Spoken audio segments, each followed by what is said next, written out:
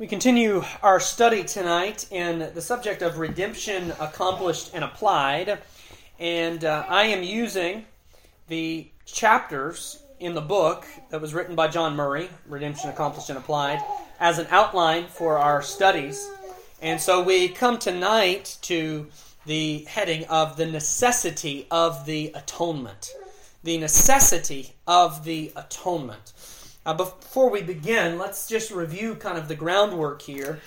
When we're talking about the subject of redemption.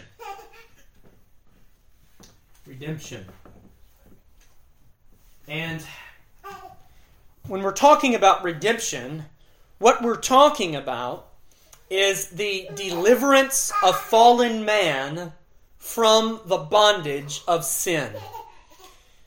The redemption speaks of acquiring something that is rightfully yours. So the idea here is as if mankind was, because of the curse of the law and because of the wages of sin, the Bible says the wages of sin is death, that mankind was on the slave market of sin. And the Lord Jesus Christ went down to the auction, as it were, and he redeemed, he acquired, he purchased a possession, and he bought us off of that slave market. Or to give you a more common illustration, it's kind of the idea of redeeming a coupon, for instance. You have in your possession a coupon, and the coupon is just a piece of paper. But the coupon gives you a promise of some sort of goods at a discounted rate. They aren't the goods themselves, but they're the ticket to the goods. And so you go to the store and you redeem the coupon. You understand the language. John Murray said that the language of redemption is the language of purchase. So when you hear the word redemption, I want you to think in your minds of buying something, purchasing something. A price had to be paid in order for redemption to occur. And we are studying the redemption of sinners under two headings or two facets. And of course, we have redemption accomplished as our first heading, redemption accomplished. And when we speak of redemption accomplished, what we're referring to is the accomplishment of that purchase. The accomplishment of that purchase. The purchase of redemption was made in a once-for-all transaction. The purchase of redemption was made in the death, burial, and resurrection of Jesus Christ on the cross. That is when the payment was made. That is when redemption was accomplished.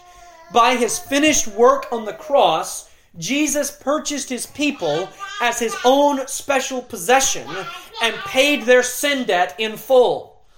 We have several people in our church that have moved from other states. And, I can think of, for instance, Alan and Lori. I know they purchased a home, sight unseen. They found it online. Well, you could say, when did that home become theirs? Well, it wasn't when they actually put all their stuff in a trailer and moved to Tennessee and moved their stuff in. It became theirs. There's a sense in which it became theirs when they purchased it, when they bought it, when they made the payment for the home, even though they had not yet acquired it, right? So redemption was accomplished once and for all of God's people. Everyone who will ever be saved, their redemption was accomplished when Jesus Christ made the purchase of their souls by the price of His own blood on the cross. That's redemption accomplished. But then the second facet is, of course, redemption applied. Redemption applied. And when we speak of redemption applied, we're referring to the acquiring of the purchased possession. The acquiring of the purchased possession. There are sheep for whom Christ has died, both in the world and yet to be born, that have not yet become His through saving faith.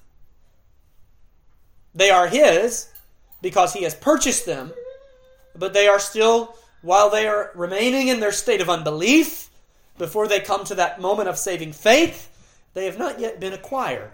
Their redemption has been accomplished, but it has not been applied. The benefits of their purchased redemption have not yet been applied to them in time. The redemption has been accomplished, and it has been secured, and all provision has been made, but it has not yet been applied to them in a personal and specific way.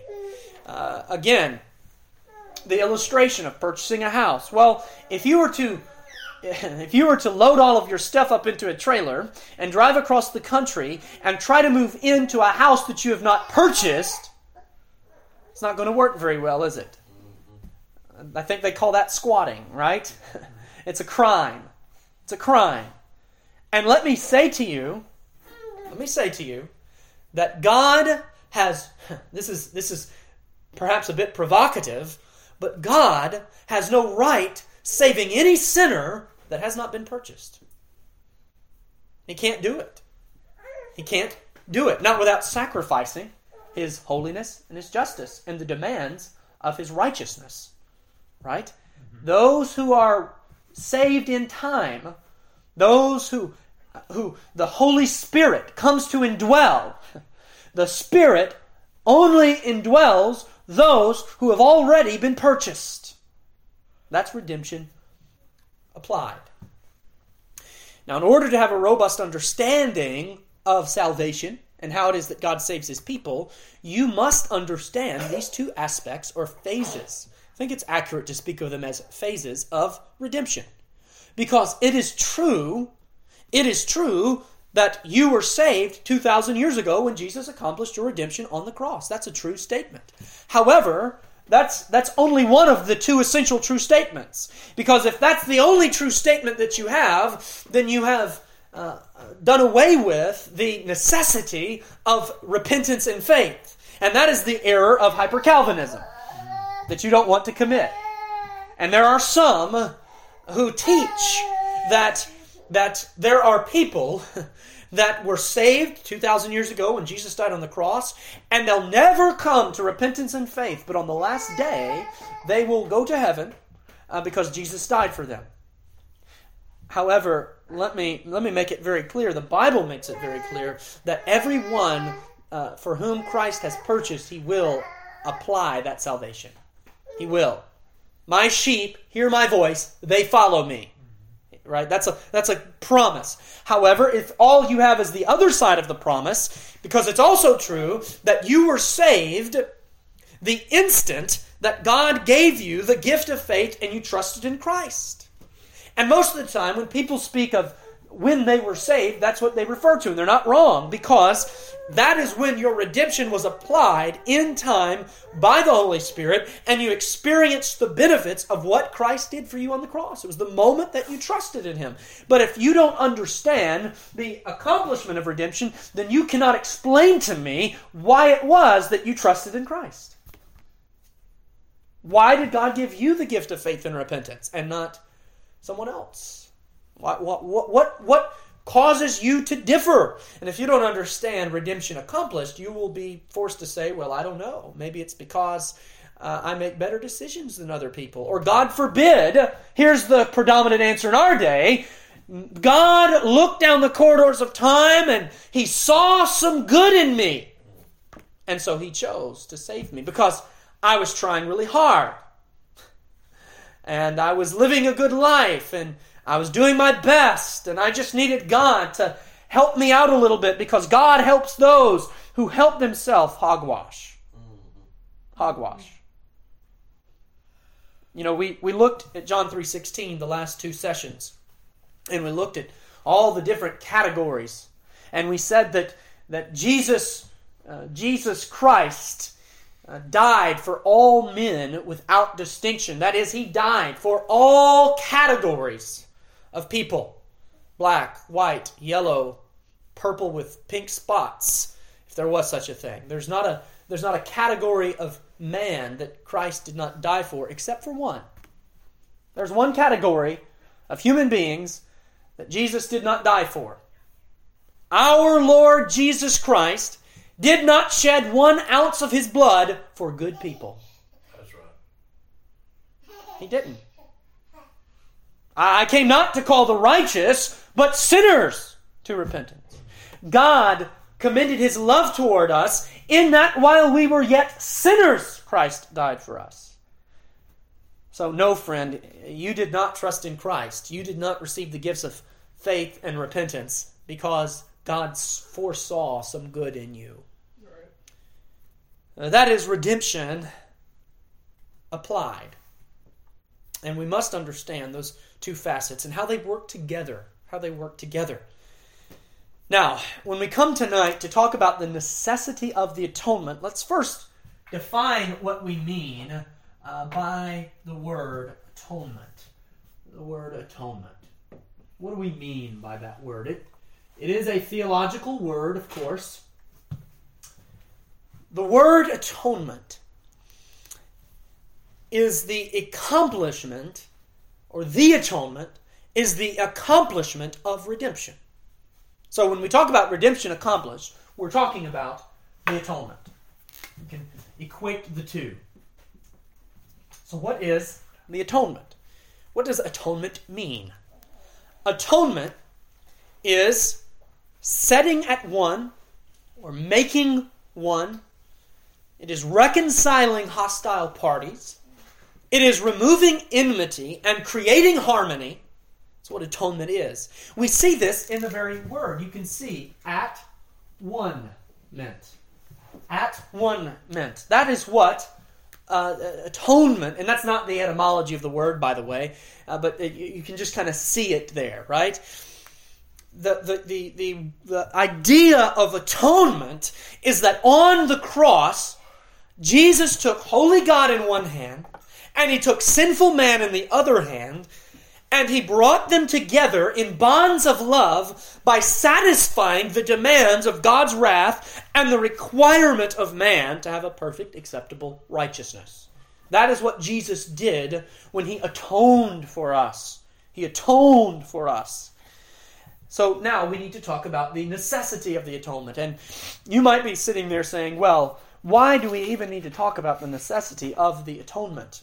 If you understand, if you are a believer in the Lord Jesus Christ, you know that you're a sinner, and you know that you need a Savior. So why do we need to talk about the necessity of the atonement? Because understanding the necessity of the atonement will open up for us the whole doctrine of soteriology, because the necessity atonement drives us back to the nature of God Himself and His character and the perfections of His being.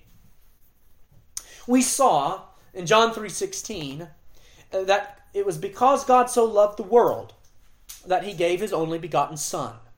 It's because He loved the world that He gave His only begotten Son. John Murray says, quote, "The love of God from which the atonement springs is not a distinctionless love. It is a love that elects and predestinates." In our Bibles, turn to Ephesians chapter number 1. And what I want you to see is that this atonement that was caused by love, in other words, what we see here is that God's love has a purpose. God's love has a purpose. God's love is not fickle. God does not have the type of love that teenagers have, or the kind of love that you see in a chick flick, right? God does not have Hallmark movie love.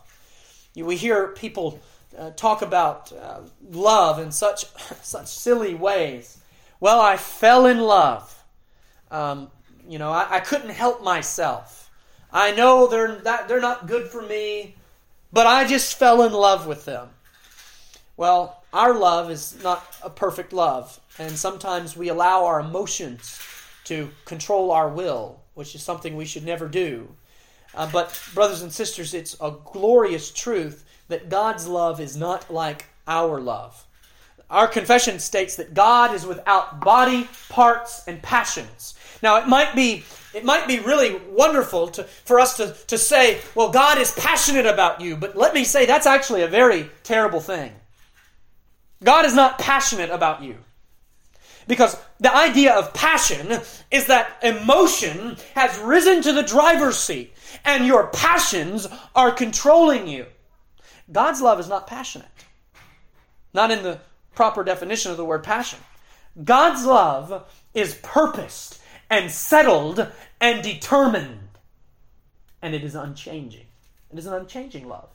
If God were passionate, if His love was dependent upon changing passions, Paul could not say in Romans 8, what shall separate us from the love of God? But do you know how Paul says that? Because God's love is perfect and immutable. It's perfect and immutable. And God's love has an eternal purpose. Oh, the love of God. Ephesians chapter 1.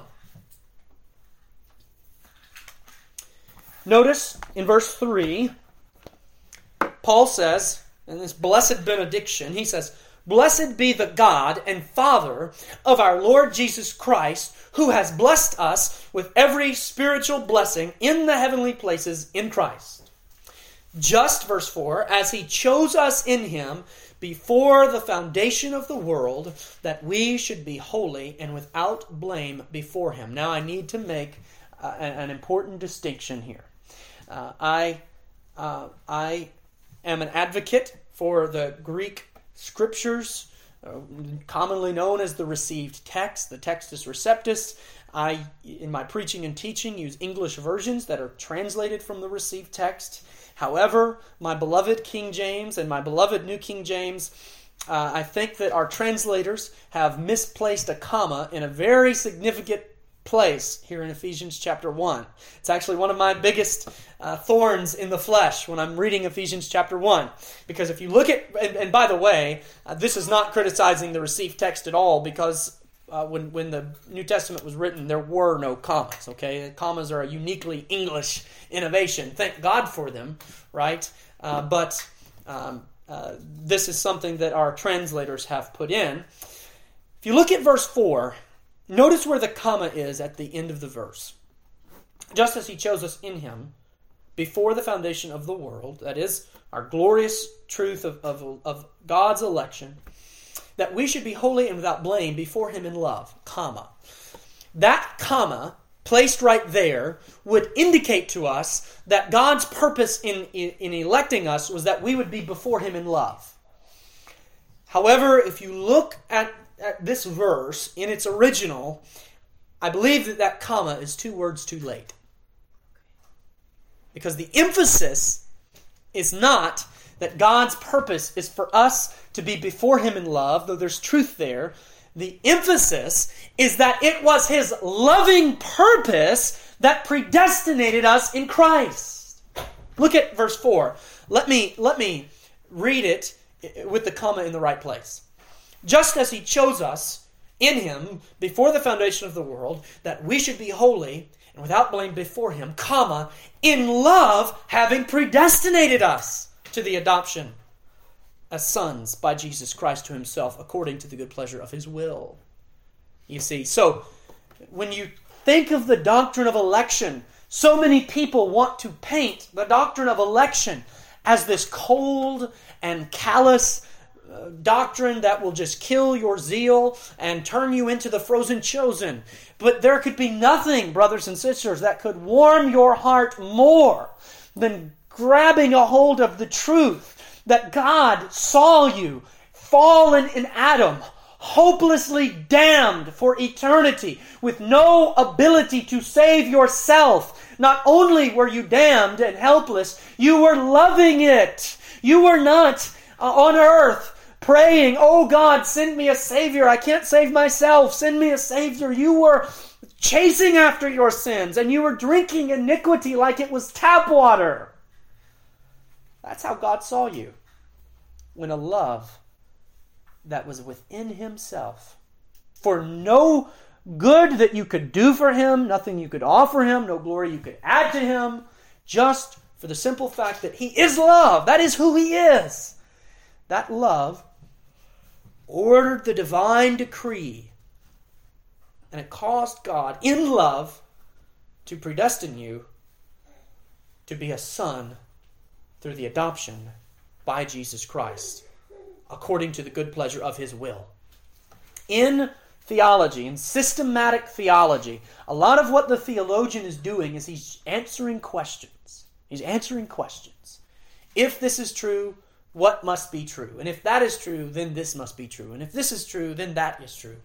And when you start to ask questions about the eternal will of God and the pleasures of God, you will eventually run into a wall. You will run into a question that you will not be able to answer. And that question is, why did God love us? Why did He love us? If you were to ask me, why did He give me the gifts of faith and repentance? I could tell you, because Jesus Christ has purchased us on the cross. Why did Jesus Christ purchase us on the cross? Well, because before the foundation of the world, God issued the decree to save His people through the atonement of His Son. Well, why did God do that? Well, because He loved His people. Why did He love them? Because He loves them. And He says that to Israel. I think it's Deuteronomy 7. He says, I did not choose you or set my love upon you because you were the greatest nation, but because I loved you. I loved you because I loved you. Why does God love us? Because He loves us. And we marvel and worship at that truth. The sovereign, unrestrained, unmerited, unbridled love of God that causes God to initiate the redemption of His people. So you see that there in Ephesians chapter 1, that the love of God has a purpose. And that purpose was to, out of this mass of fallen humanity, that purpose was to save a peculiar possession that would be especially the people of Christ, who would for all eternity give Him worship and adoration. That was the purpose of God's love. It's a humbling thought and an amazing thought to think of yourself as the Father's love gift to the Son. It was as if God the Father took these sinners, which is an innumerable multitude. When you think about the doctrine of election, don't think that it's just some small, minute remnant. Some people say, well, God saved a handful. Yes, but whose hand are we talking about? The Bible says it's a number which no man can number. It's an innumerable multitude. And God took this people group and He said, Son, because I love you so much, I'm going to give you this people group. I'm going to give you this people group. And you think of the scene, where you have this little girl, and she has this baby doll.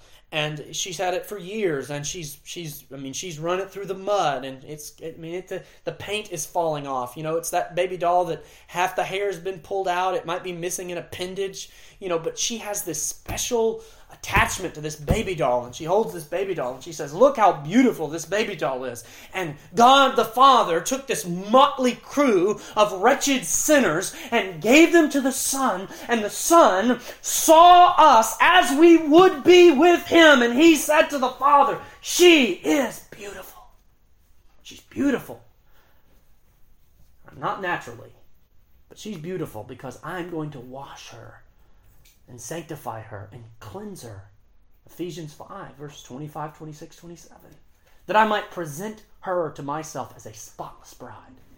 That's what's going on here in Ephesians 1. That's the beginning of what we see accomplished in Ephesians 5. It's a beautiful, beautiful narrative. So the love of God is the cause or the source of the atonement, but this does not answer the question as to its reason or its necessity. When we talk about the necessity of the atonement, we're talking about the peculiars of how God accomplished this decree. And there's essentially two views on the necessity of the atonement. The first is the view of hypothetical necessity. hypothetical necessity. And this was the view that was held by Augustine, and it was held by Thomas Aquinas. And then the second view, a little longer, so I better start it over here on our board, but it's the view of consequent absolute necessity. Consequent absolute necessity. If you are taking notes, you can just do HN for hypothetical necessity and CAN for consequent absolute necessity. And it is consequent absolute necessity that is the classic Protestant or Reformed position. Hypothetical necessity teaches that God could have forgiven sin and saved his people without the atonement, but that he chose the atonement instead because it is the supreme demonstration of his grace. In other words, there was nothing inherent in the nature of God or in the nature of the atonement, and we know what the atonement is, right? The death, burial, and resurrection of Christ. Nothing inherent in that made it necessary, but rather kind of like God surveyed the options, and he chose that option because it was the best option, right? That's kind of the explanation there, right? There's nothing inherent in the nature of God or the nature of redemption that makes the atonement necessary and the blood shedding of Christ indispensable. That's hypothetical necessity. Now, consequent absolute necessity. This teaches that the atonement must have happened, and it must have happened this way, the way in which it occurred.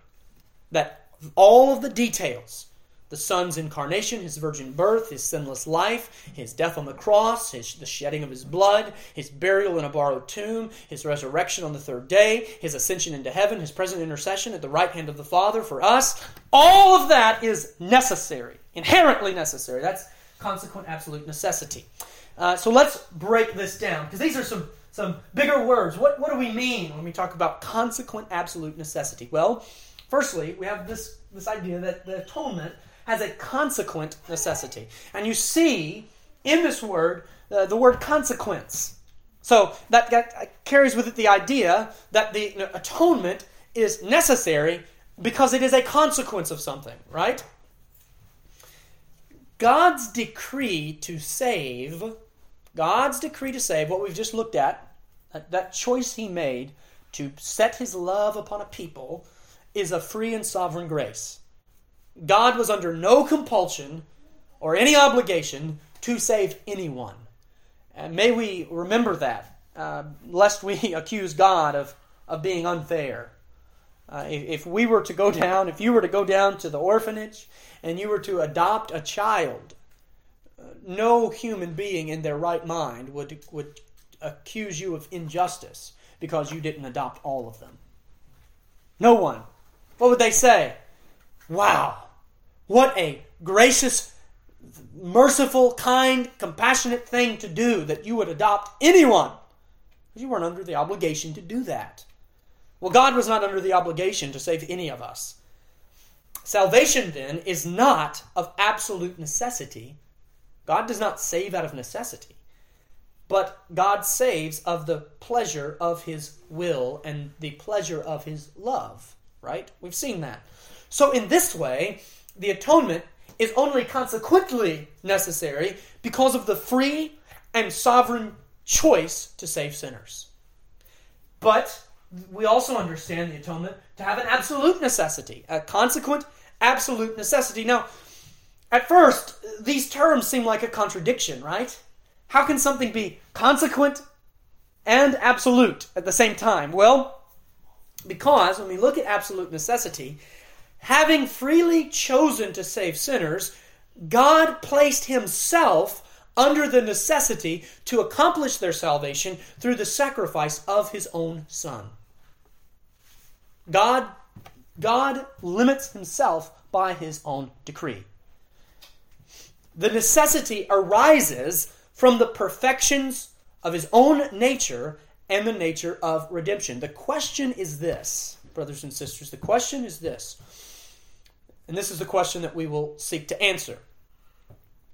Does Scripture teach that God cannot save sinners apart from the bloody, substitutionary, sacrificial death of His Son? Consequent absolute necessity says yes.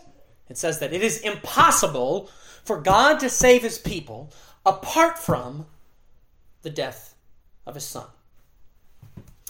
Now, for those of us who affirm the exhaustive sovereignty of God in all things, the idea that there are things that God cannot do may initially seem inconsistent with what we believe about who He is. Do you not have? You should have a knee-jerk reaction if someone says, "Well, God cannot do this." Your initial reaction should be, "What do you mean God cannot do this? God is in the heavens and He does whatever He pleases."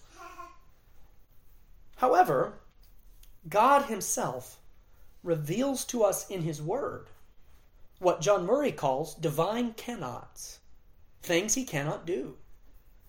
Hebrews 6, verse 18, the Bible says God cannot lie. We see Malachi 3 and verse 6, God cannot change. We see in 2 Timothy 2 and verse 13, God cannot deny Himself. So there are these divine cannots in the Word of God. And these divine cannots do not reveal any deficiency in God. Rather, they reveal the perfections and glory of His nature.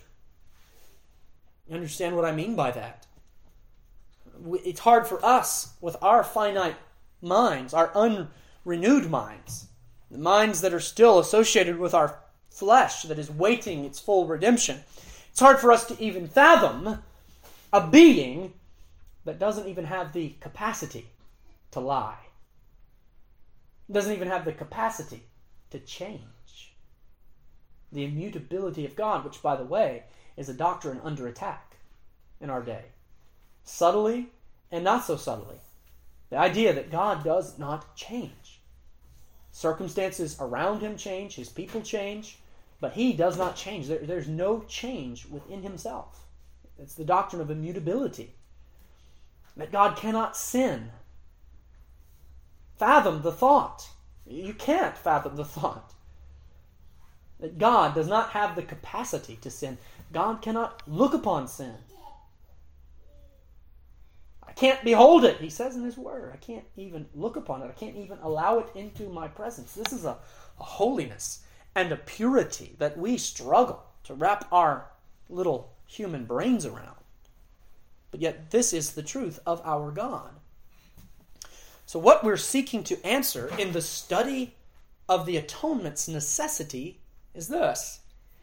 Is redeeming sinners, apart from the atonement of Christ, a divine cannot? Now, I know that this is weightier stuff. That we're looking into the deeper things of God, and we're looking into the inner workings of how He's accomplished the salvation of His people. And I am purposed to make these sessions, number one, this is still a prayer meeting, and we want to still devote our time to prayer. And I am determined to make these sessions a bit shorter than what we might typically do, so that we can really meditate upon these things. I have 8 portions of Scripture, and there are more, but I have 8 portions of Scripture that indicate the consequent absolute necessity of the atonement. And we'll look at those next time. They're all in the same outline. They're all in the same heading of my notes. But as I was getting through this, I thought, well, I could rush through this, or we could take our time. And we're not in a race. We want to meditate upon these things and to think upon these things and to come out on the other side loving these things. What this study is, you say, wow, what is the point of this? Consequent absolute necessity, atonement, redemption. What's the point of this? The point of this is for you to understand what God has done for you. What He's done for you. God's love and purpose in your life did not begin the moment that you believed for the very first time. But the moment that you believed for the very first time was the fruition of an eternal love that had been set upon you and purposed to accomplish your salvation before you were ever even born. And when we see that, how much deeper is our worship? How much deeper is our worship? So, may God help us. May God help us as we continue studying these things. And next time we gather together, we'll look scripturally at a defense of the consequent absolute necessity of the atonement.